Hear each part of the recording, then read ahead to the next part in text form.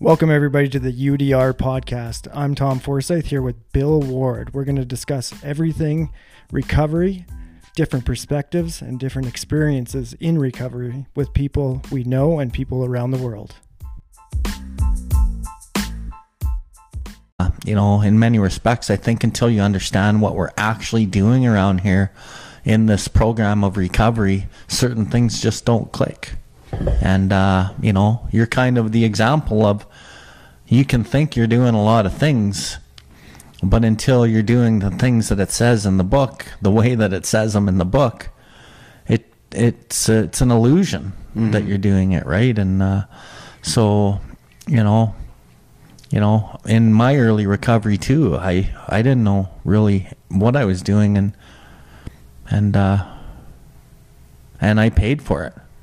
I didn't drink or do drugs again, but I paid for it heavily.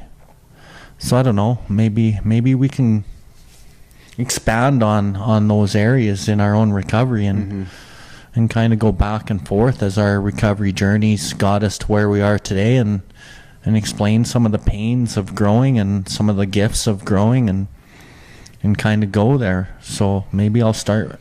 Well, the thing is with, I was talking to you earlier about how, if, because I was in detox for the first time when I was 19, and maybe not entirely ready at that point, but I knew something had to change. I needed to stop using drugs for sure. I could see that instantly because, getting into crack cocaine, it took me to places real fast that I shouldn't be in. I came from a decent family. I mean, we had our dysfunction for sure.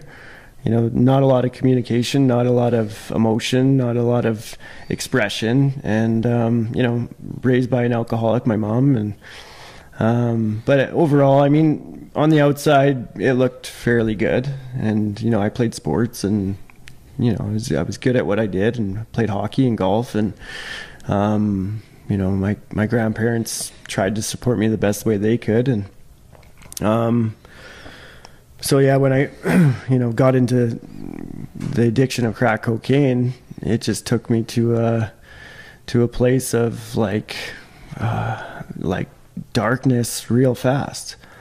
So even at a young age, I knew that I couldn't do that. But the thing is, every time I drank, I was trying to find cocaine. And, I knew the cocaine needed to stop. I couldn't really see that the drinking had to, because I was 19, everybody was drinking. And everybody was using cocaine, but usually people would stop and, probably make it to work on Monday. But I was the kind of guy that would just do it until, all my resources ran out.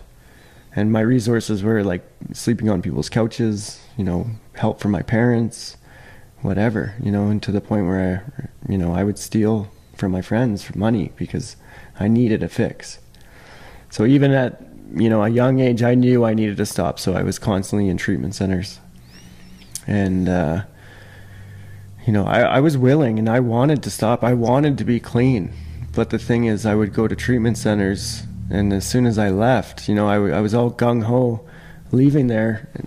Really, if you put me on a lie detector test and said, hey, Tommy, are you going to stay sober this time?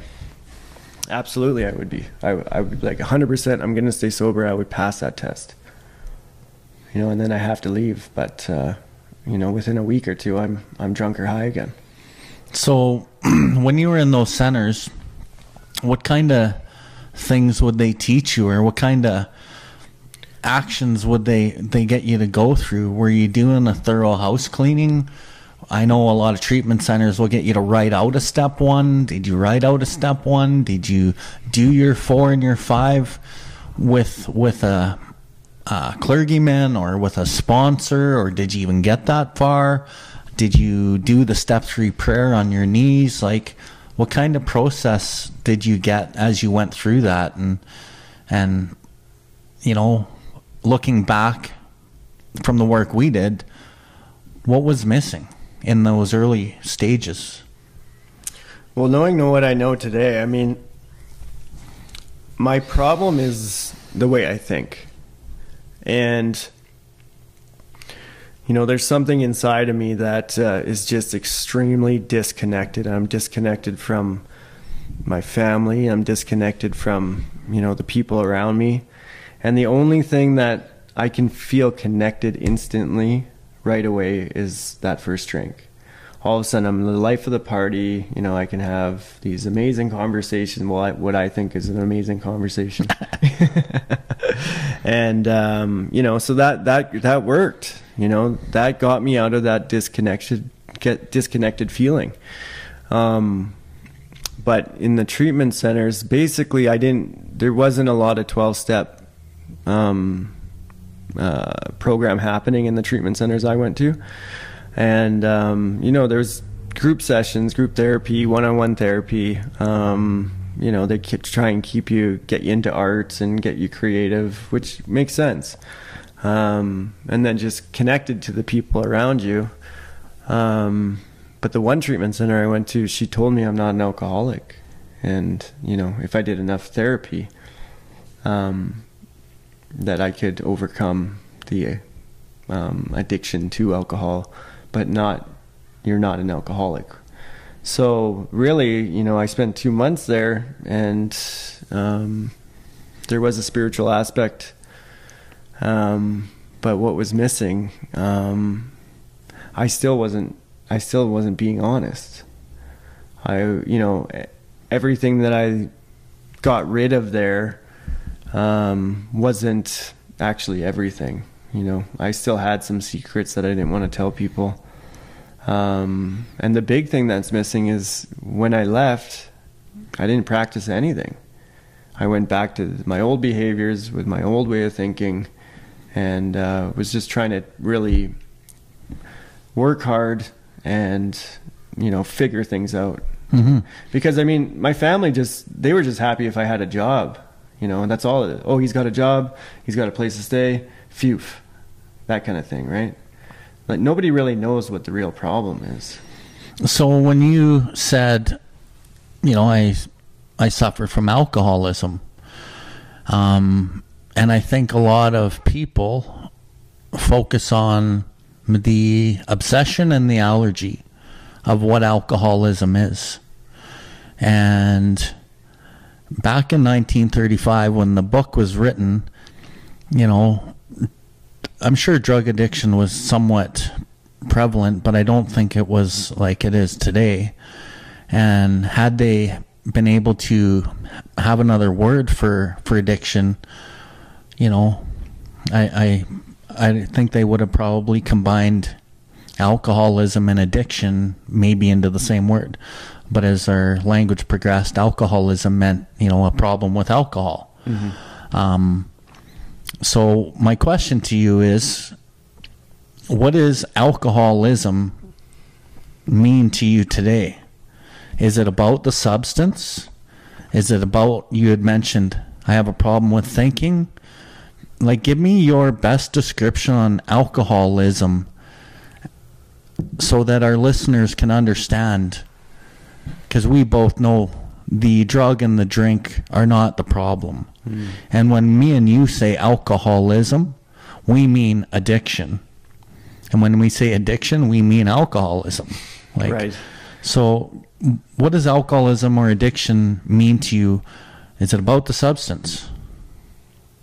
So, yeah, I mean, that's the thing, because a guy like me, it didn't matter if I drank, I would drink to oblivion. It didn't matter if I did cocaine, I would, you know, do it until, you know, I was so paranoid I'd have to lock myself in a room and I, you know, couldn't possibly see anybody. Or prescription medications, anything that took away that disconnected feeling, I would do, you know, to the extreme. Now, that's one part of it. But today I know that, you know, really alcoholism and addiction is a spiritual problem, for sure. And now what spirituality means to each individual is very different. So, I mean, I'm not saying religion is the answer to all of our problems, but a connection to our inner being that is connected to this higher purpose has to be found in order to to want to live, to want to grow, to want to continue to do this stuff and really clear that channel from within us. That's gonna, like, I don't even think about drinking or drugs ever anymore. It's not even a thing. And it used to control my entire life. So, I mean, really, we need a higher power or a God of some sort to enter into our lives and start to guide us and give us purpose. And so there's so much more to, alcoholism than just a substance, for sure. I mean, my problem is spiritual. That's that disconnected feeling. The disconnected feeling is what drives my thinking, because when I don't feel well, I'm obsessing about myself and, trying to figure out why I feel this way. What's wrong with me? Why don't I look like other people? Like, I'm judging my insides on other people's outsides, and it doesn't make any sense how people can go about their day, live their lives, and not feel the way I feel. Well, I'm disconnected from everybody and everything. So, I mean, I have to find a connection. And whether it's alcohol, street drugs, prescription drugs, to me, anything that gets me out of that disconnected feeling, I'm going to use to oblivion. And I don't think I can get spiritual enough to get rid of that part. But I think part of the obtaining a connection is first we got to uncover, discover, what it is. And, discard a lot of these things that are actually blocking that channel. You had mentioned clearing the channel. Well, and then we recover. So, I want our listeners to understand that this connection thing that we need to get to the place, like you just said, where you don't even think about drinking or using, it's not even a thing. I see a lot of people in recovery that still have the thought, well, maybe a drink would be a good idea, although they know they can't, and they struggle with this for years. But my belief is, and based on my experience, and I've sponsored hundreds of men, until you do the deep house cleaning and you uncover, discover, discard, then you can recover. So with you, I know when me and you did a bunch of work in your recovery, you had already tried getting sober a number of times over the years. And you had done some work on the uncover, discover, discard, and recover. But for whatever reason, you kept getting drunk. And we talk about the spiritual part of the sickness, which is the most important part to medicate, as we both know. You are still restless, irritable, and discontented. And that comes straight out of our literature, out of the big book. And that is the doctor that writes that, unless you can again experience the ease and comfort that comes at once by taking the first few drinks. It also says, as we succumb to the desire again, as so many do, the phenomenon of craving develops, meaning now we've set off the allergy. And we're not drinking to escape this life shit anymore. We're drinking to overcome this physical part of the craving in our bodies that's beyond our mental control. So as you were kind of living those early 9 or 10 years, like, I was praying and I was going to meetings. But as you talked about the blocks, like, in order to actually access this power that I desperately needed, I needed to do some really deep work with you. And it was work that I didn't really understand needed to be done. And I had to look at my dishonesty and what was really like involved in that and what that actually looked like. I remember discussing with another one of my sponsees how there isn't levels of honesty. You're either honest or you're not. There's no more white lies. There's no more saying the right thing to control another person's emotions. And I just didn't understand what was actually involved in that. And, so when I was actually able to be honest with myself about what needed to actually come to light, You know, I couldn't get it, like you said, for about 10 years. You know, just talking about the stuff that was bothering me, you know, it just wasn't enough.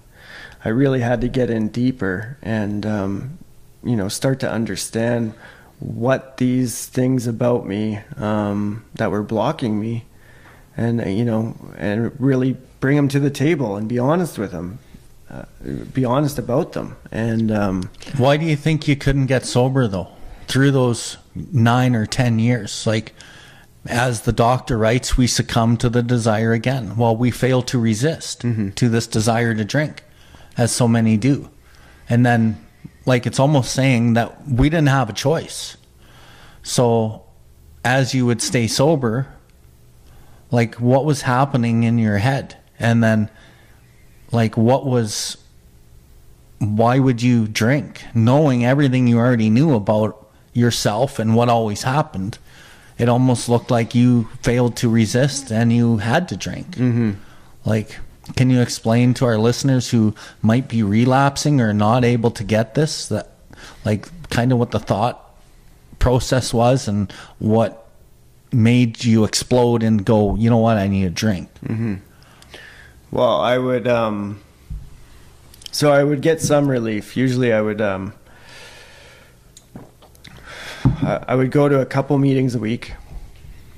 I would pray in the morning sometimes, and I would never phone my sponsor and be honest with them. But never once would I really be open. And I really didn't know how to be open. And I didn't know how important it was to be open to somebody else and on a daily basis connect with God, and then continue to watch for selfishness, dishonesty, resentment, and fear. Because when these things crop up, I need to discuss them with somebody immediately, it says in our literature.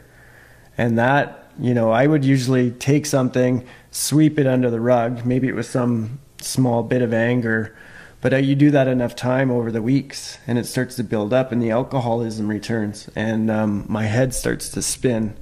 And, you know, if I wait 2 weeks to call someone and talk to this stuff about, you know, by then I don't even know what's wrong with me anymore. And I call and I say, like, I'm so full of anxiety and, you know, they can't figure it out for me. Hold on. And you said alcoholism returns and you haven't drank yet.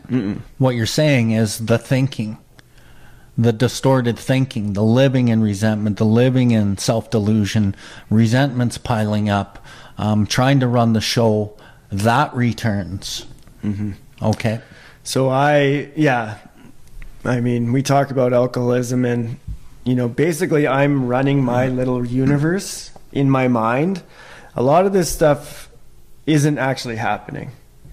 You know, I'm just building scenarios. I'm having conversations with people and we talk about it as playing God.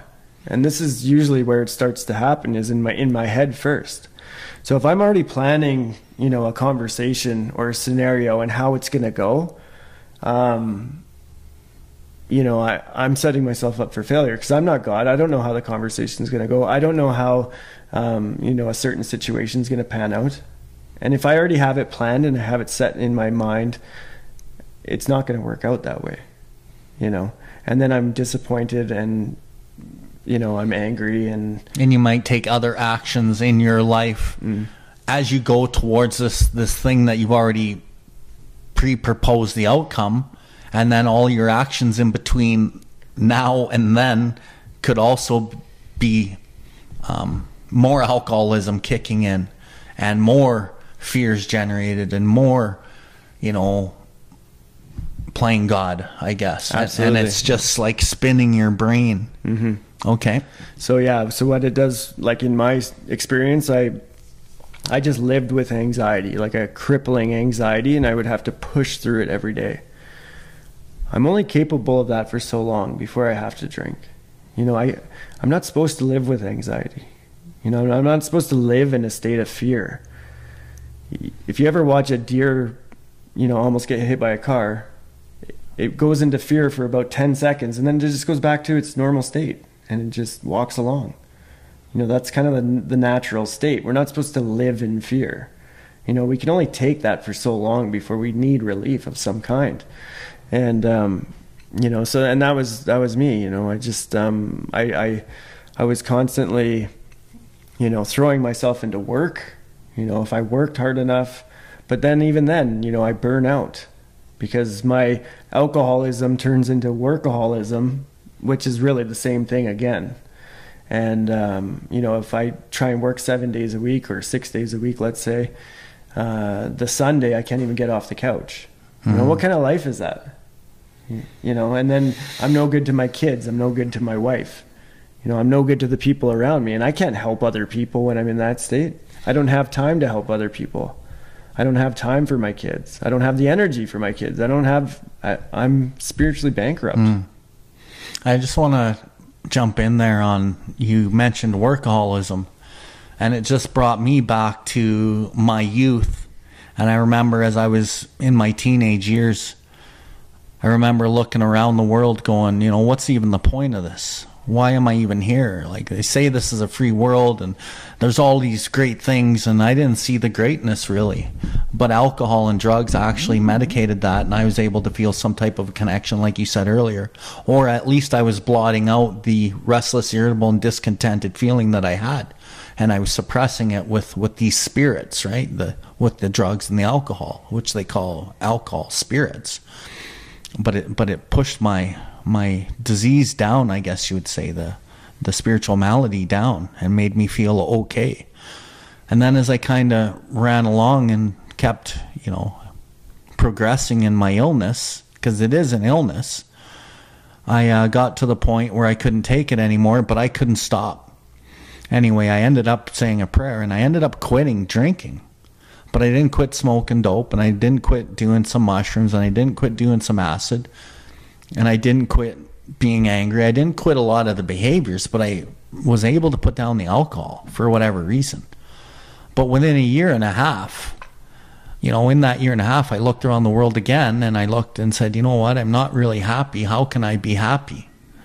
And then I saw, you know, people with money seemed like they were happy. And there's a line in our book, and it says, am I not a victim of the delusion that I can wrest happiness and satisfaction out of this world if I only manage well? Well, yeah, I was a victim of this delusion, and I would look around and I'd be like, yeah, if I had money, if I had these things, I'd be happy. So then I made it a mission for me to get rich, essentially. And I spent all my time working hard to try to get rich. And I did relatively get rich. And I did have a lot of money, and you know, I had my daughters came along and my wife came along, but my time was all focused on work, and I was a workaholic. I never dealt with the uncovering or discovering or discarding of anything, and I never really recovered. I just blotted it out more with something else. The alcohol quit working when I was 22. And now workaholism and anger started working to treat the malady. But it never really worked. It was only relief.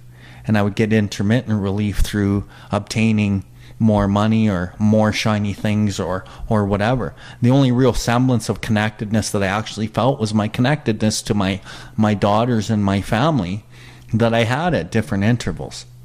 But then that quit working after 13, 14 years.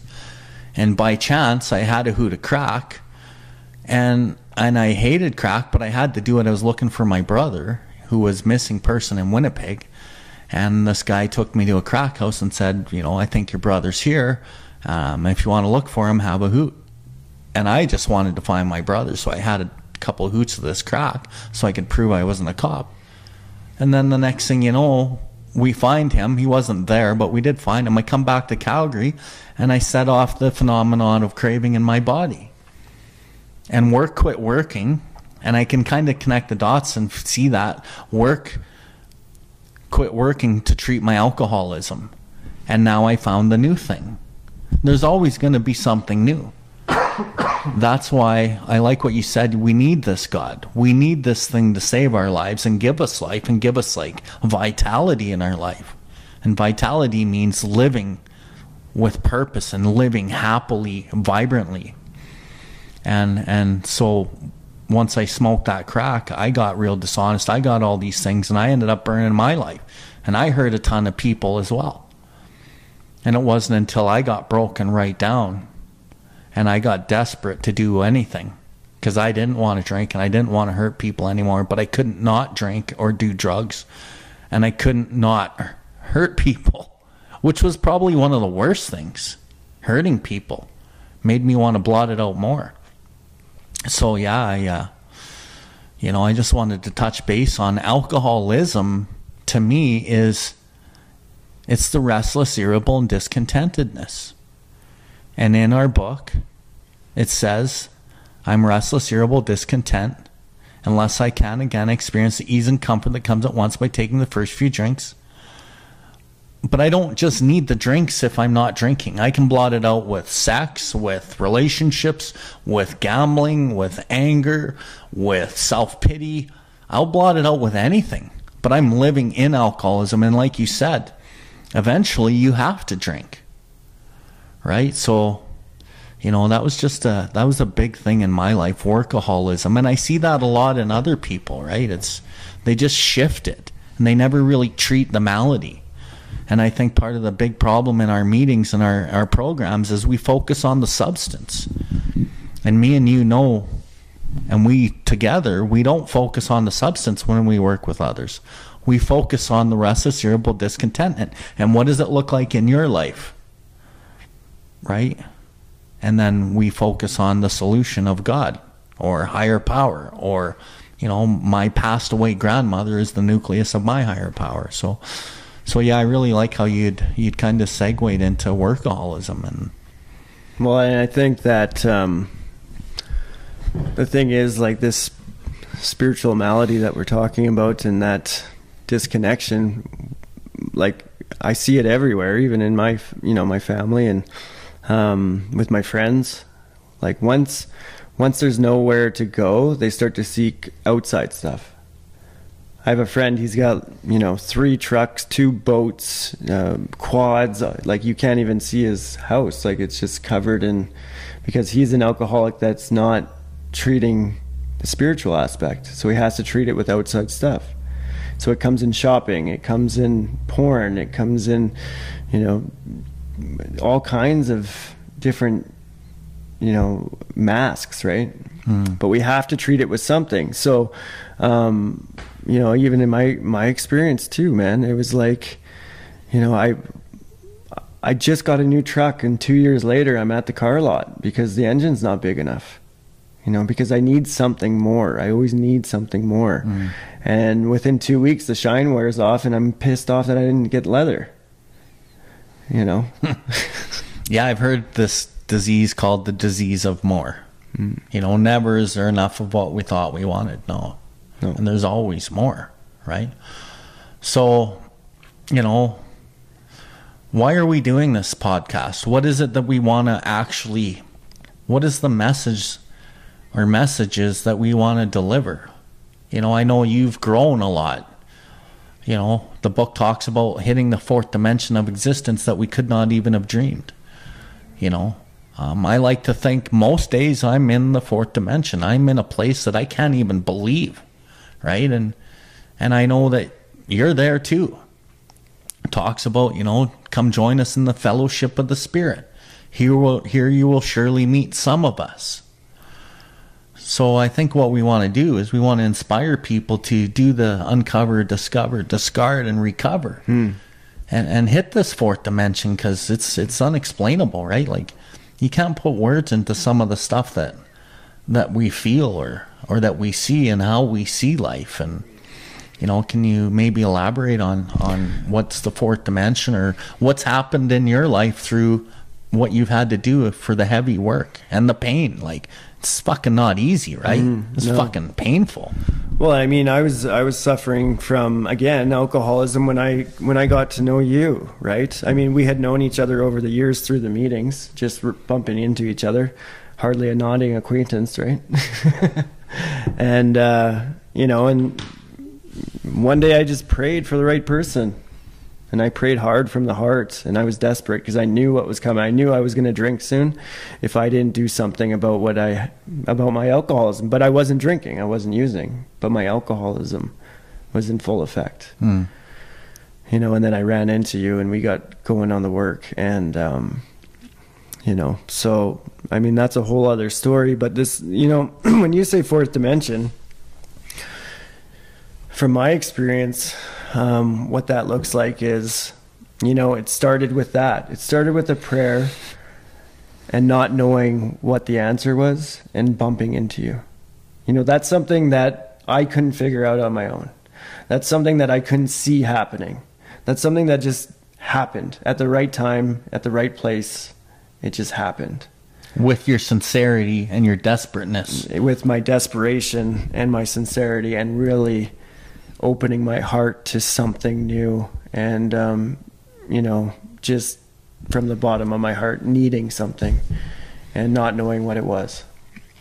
You know, my wife and I had to separate for a while because the disease of alcoholism, she's not an alcoholic, but she was raised by an alcoholic, and she married me, an alcoholic. That alcoholic mind crept in to her experience, and she has the same type of thinking, the same disconnection. And you know, together, when both of our alcoholism was in full effect, we were just butting heads, and the energy was like two positive magnets. You know, it wasn't that, you know, I stopped being physically attracted, but the attraction spiritually was dead. And our hearts were closed. And so, you know, part of my experience was, you know, being away from her and working with you, and you know, she saw the change in me from the work that we did. And then she did the same work with another 12-step member. And we always say water finds its own level. And eventually we found our own level, and now we're back together, our family's back together. And I definitely, in my mind, thought I would never be with her again. There's no way. There's no possible way that I would ever do that again. And it happened. You know, just being in a state of not having to know the outcome and things just coming together better than I can expect. That's fourth dimension stuff to me, because I can't plan it, I can't see it, but for some reason, when I'm in the right space, things just kind of start to fall into place, and the dots get connected. And I'm not afraid if it's not like a very straight line and it has to be a certain way, because a lot of my experiences are leading me in a certain direction. And even though that direction doesn't work out, it's still leading me in another direction, but I can't see it. And even though, you know, a certain situation happens where I think, oh, this is great, it's going to be happening this way, and then I get led into a different direction. And it's just like all this unseen, unknowing, you know, so I really feel like I don't even have to worry about it, because everything is being taken care of, and I'm in a place of neutrality, safe and protected. You know, I cease fighting everybody and everything. If I stop fighting everybody and everything, I really have nothing to worry about. Well, I think what you're saying also is you quit fighting yourself. Yeah, first, sure. right? For sure. And if you're not fighting yourself, then you're not going to fight everyone and everything. Mm-hmm. And you're placed in a position of neutrality within your own mind, within your own being. And then you take that into the world, and you're placed in a position of neutrality within your fellow man, and everything's okay, right? Whereas before, I wasn't okay in my own mind. I wasn't placed in a position of neutrality. I was always trying to struggle to the top of the heap, or hide underneath it, or move this or move that. And I had all this gossip happening in my mind, so I was never in neutrality. And then I would take that non-neutrality outside myself, and I would pry and manipulate and try to take and grab and snatch this and push that and try to make things happen, because I had this delusion that if I did all these things outside myself, had this amount of money, had this person in my life, if they just did this, and I'd be happy. No, it never worked that way. So, that's part of, that's in a nutshell, what we're talking about is why we're doing this. We want to inspire people to do the heavy work, to uncover and discover what it is and why. And it only happens over time, right? It only happens through the time and through the consistent, persistent commitment to change your life. Very little to do with the alcohol or the drugs. And I know some of our listeners, maybe they have questions about, well, what do you mean about alcoholism? What do you mean? It's an obsession of the mind and it's an allergy of the body. Yeah, and that's what is described as the illness in the book. But before that is the spiritual malady. And to you and I, that is alcoholism. I'm going to treat alcoholism with drugs and alcohol until I can't. And then I'm going to treat it with defects of character or behaviors or more destructive behavior. And if I keep treating it with no alcohol or drugs, but I'm treating it now with this destructive behavior, like you said, it's only a matter of time before I'm fucking drinking or doing drugs again, or I'm totally hurting people, or if I know I can't drink or drug, I'm at the jumping off point and I want to die. So, why are we doing this podcast?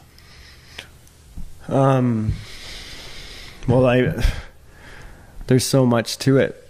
We're going to see how it goes, where it leads us, but there's also the aspect of my experience and your experience together, and the experience of watching and collecting data and seeing how it affects addicts and alcoholics, the families of addicts and alcoholics, maybe the friends of addicts and alcoholics, and maybe just the people that feel shitty all the time and can't figure out why. And maybe they don't have an addiction problem, or maybe they do and they just don't know, and it's just being projected in other ways. And I think really the spiritual sickness, just in society, not saying that everybody may be suffering from it, but the ones who are, we have a solution, like definite solution, which nobody ever explained to me. And I tried so hard to, self-help books, spiritual teachings, energy work, tons of psychology, counseling. And why did none of it ever work? Well, I guess I wasn't ready at the time, but... And you didn't understand. I just didn't understand. And I told you the other day when I probably could have saved myself years of pain having knowing what I know today. So just kind of finding that sweet spot on what works and what I'm seeing working with other people. If we could save someone just some of that pain, this is the whole point. So you had mentioned... and we have had some of these discussions prior to this podcast. What we want to do is we want to carry the message of the spiritual malady is the real problem, not only with the alcoholic at a nth degree, it's also the main problem in our society. And like you said, maybe not everyone suffers from it, but a lot of people do. They're restless, irritable, discontent, and they keep trying to make more money or get different jobs or get into different relationships. And so, and we want to carry the message of, well, what is this addiction? What is alcoholism? What is the spiritual malady? Not only to alcoholics and addicts, but to the families, and get them to maybe understand a little bit, because it's a complex type of illness in a way. It's an illness that tells you you don't have an illness in many respects. And to take this even further for maybe... the spouses of alcoholics, children of alcoholics and addicts, and maybe they'll see some of these things in their own life and understand that, this is a design for living. This isn't just for addicts and alcoholics. We're all suffering to whatever degree. We're all emotionally ill and spiritually sick to whatever degree. And I think we want to carry the message to the many and try to promote change within a person. Because if you can help one person, that person can help the family, and that family can be part of a larger whole and help the community. And I like the word community, and I've looked this up, and this is not what it means, but it's what it means to me. As a community, we have common unity. Through what we've done together in our programs, we're living more not for what we can grab and snatch and pry and take for ourselves like we always tried. How can we give? How can we open our heart? How can we love others? And through the loving and the kindness and forgiveness and being of service, we find that unity, the common unity, right? And so I know that that's what I want to do, and I know we're not sitting here by accident, because we're joined in that venture of opening the heart and trying to help others open their heart, and hopefully, you know, maybe some others can find that high water level and seek service and seek goodness in their life, right? And so yeah, and I know we're going to explain many things through this podcast, and our experiences are going to come out in many different respects, and there's going to be some heavy hitting. Like, I have fucking strong beliefs of what works and what doesn't, and I know you do too. And at some point down this podcast, we're going to be voicing those things, because people are dying, and I want to see people live. I mean, like, we're hearing of people dying weekly, and that's just in our little city, in our little group.